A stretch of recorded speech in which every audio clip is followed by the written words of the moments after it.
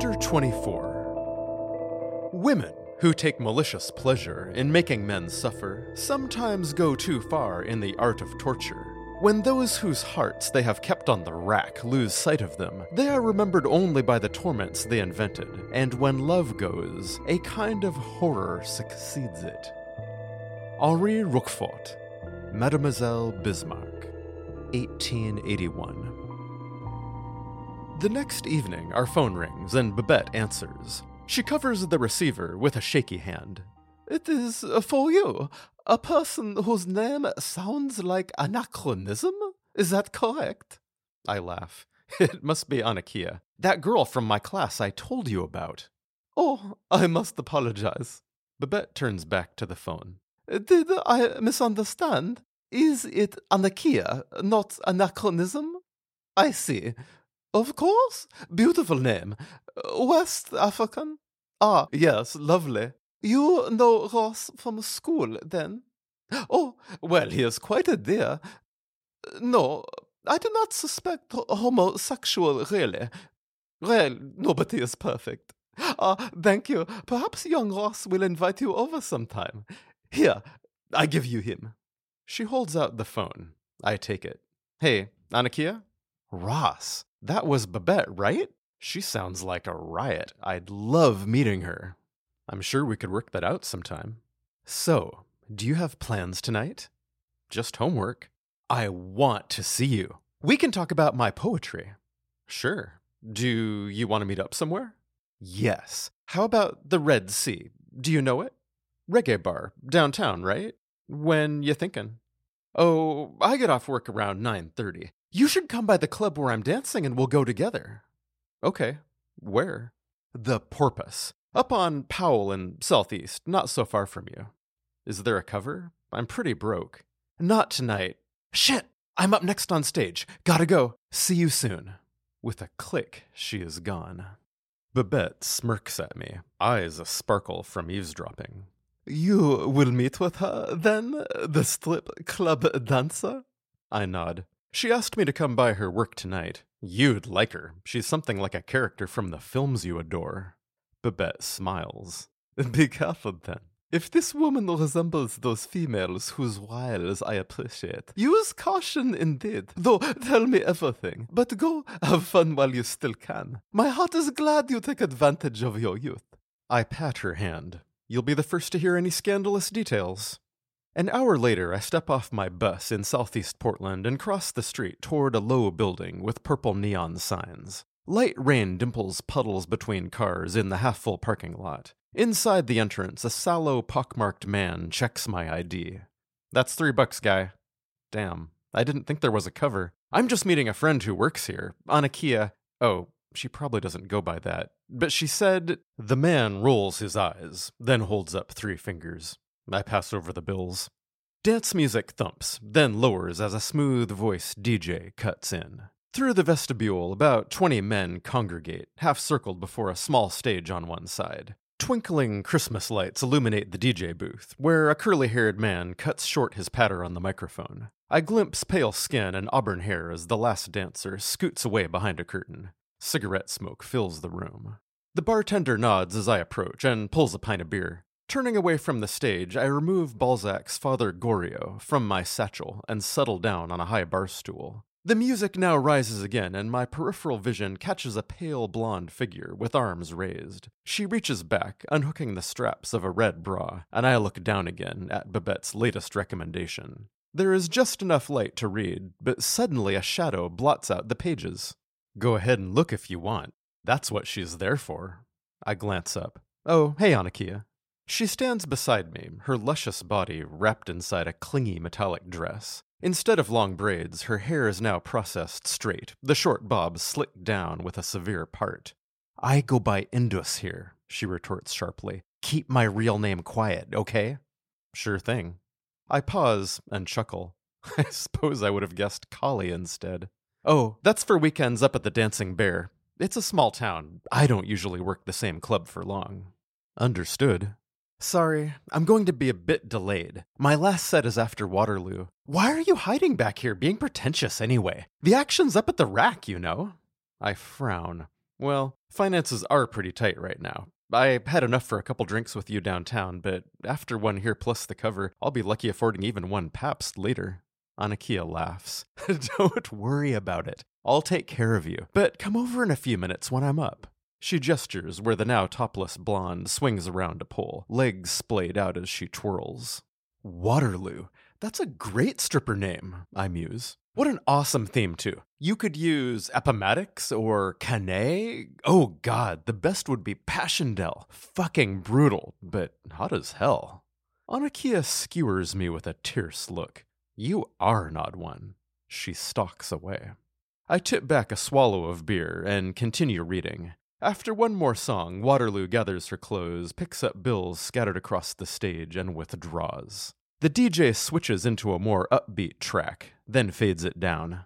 Gentlemen, haul out your wallets and hit the rack for Indus. Don't look cheap, fellas. Come on over. Beats pump up again, and Annakiya enters the stage. She glances around, disapproval etched on her lovely face, then fixes me with a glare and leans near the DJ. He picks up his mic again.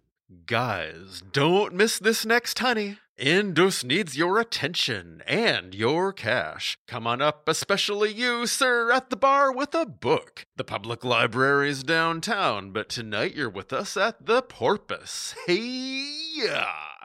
The men hoot and whistle. I sigh, mark my place in Balzac with a damp cocktail napkin, and take a seat at the rack. Music rises while Annakiya casually circles the pole. Her body sways, every motion resonating to my core. I am not alone. Yeah, baby, hollers one fellow. Wallets crack open and bills line the wooden rail as she now glides across the stage. I remove my last $3 and slap each one down. Annakiya pulls the shiny dress up over her head in one rapid blur and stands before me, suddenly still. Only a pair of black panties stretch around her curving hips. It's simple perfection.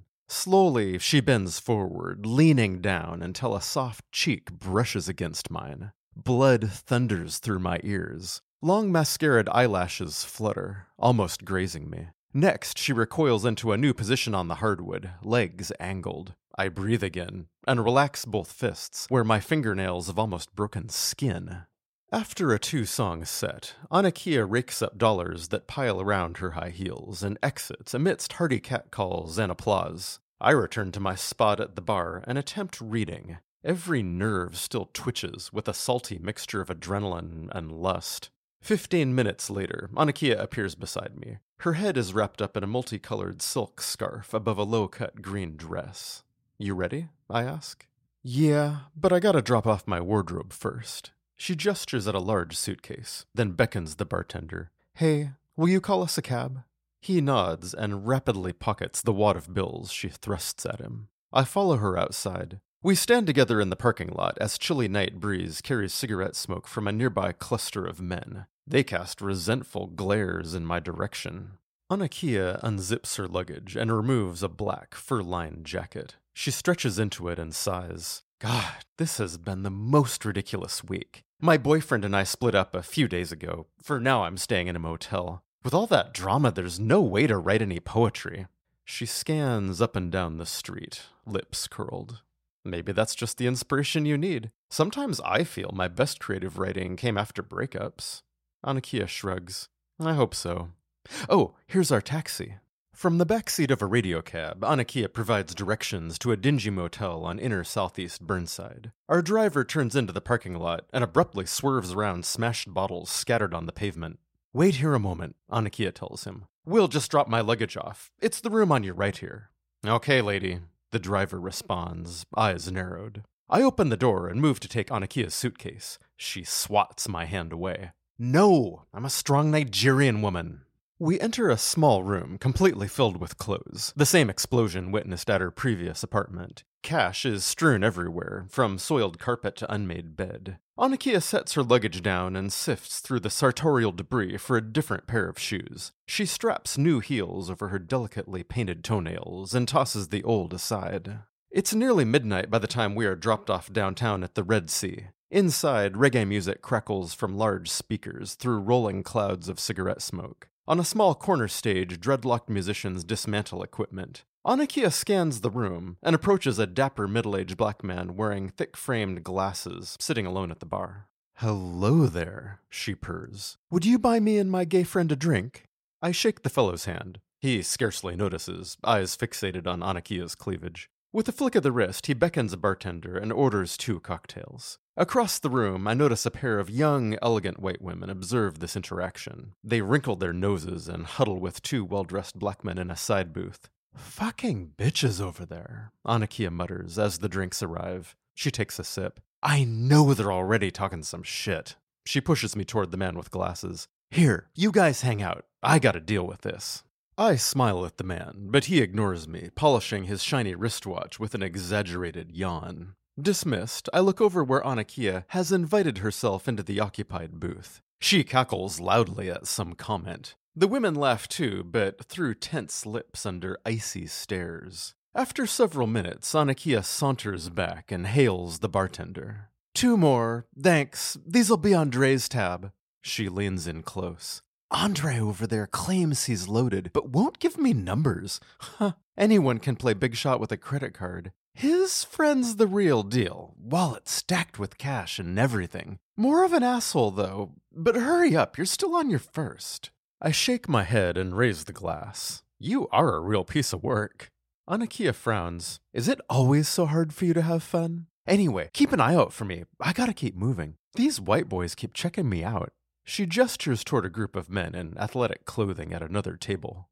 "Thanks for setting me up and all, but I am not your bodyguard. I can't save you if you get into trouble here." Annakiya smiles. "Don't worry, everything will be fine."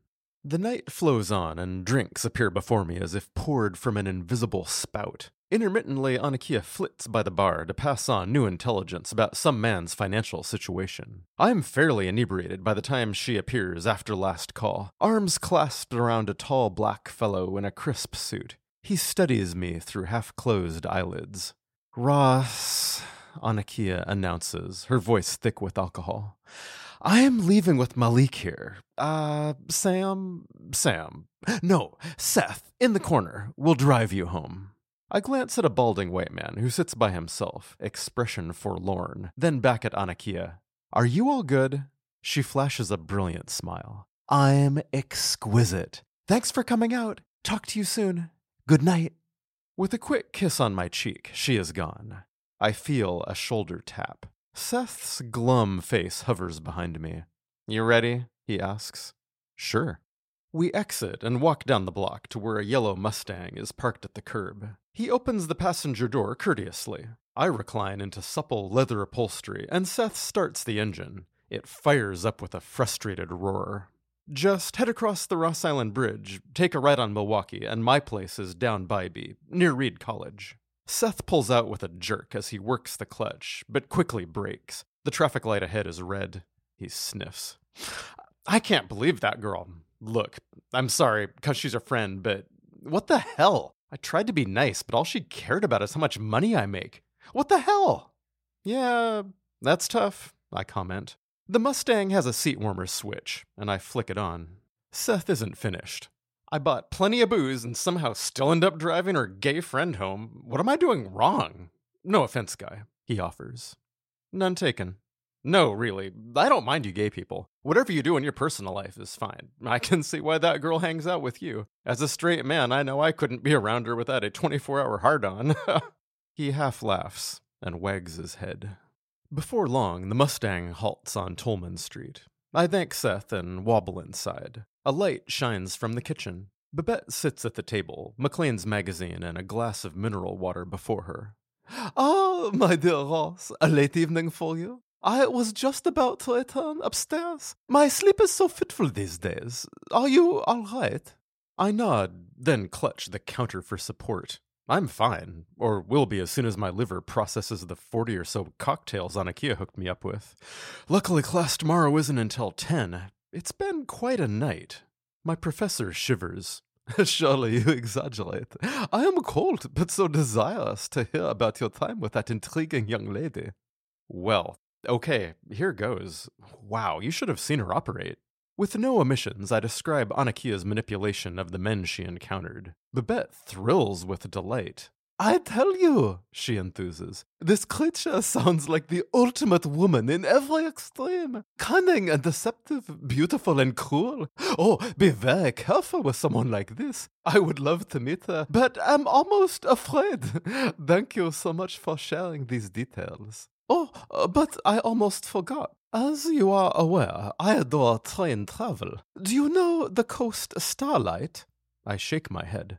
It is a luxury Amtrak route that runs down the west coast. I discovered some time ago that frequent flyer miles from my air travel could be exchanged for deluxe accommodations as far south as Santa Barbara. Naomi seemed a good companion at the time, so I made reservations for the 11th to 15th of December. Of course, she has now chosen a different path, so my question is, would you take her place during winter break? That sounds wonderful. Then it will be a joy. The most modern sleeping car and splendid meals provided. I greatly look forward. Well, on such an auspicious note, I must depart for bed. Good night.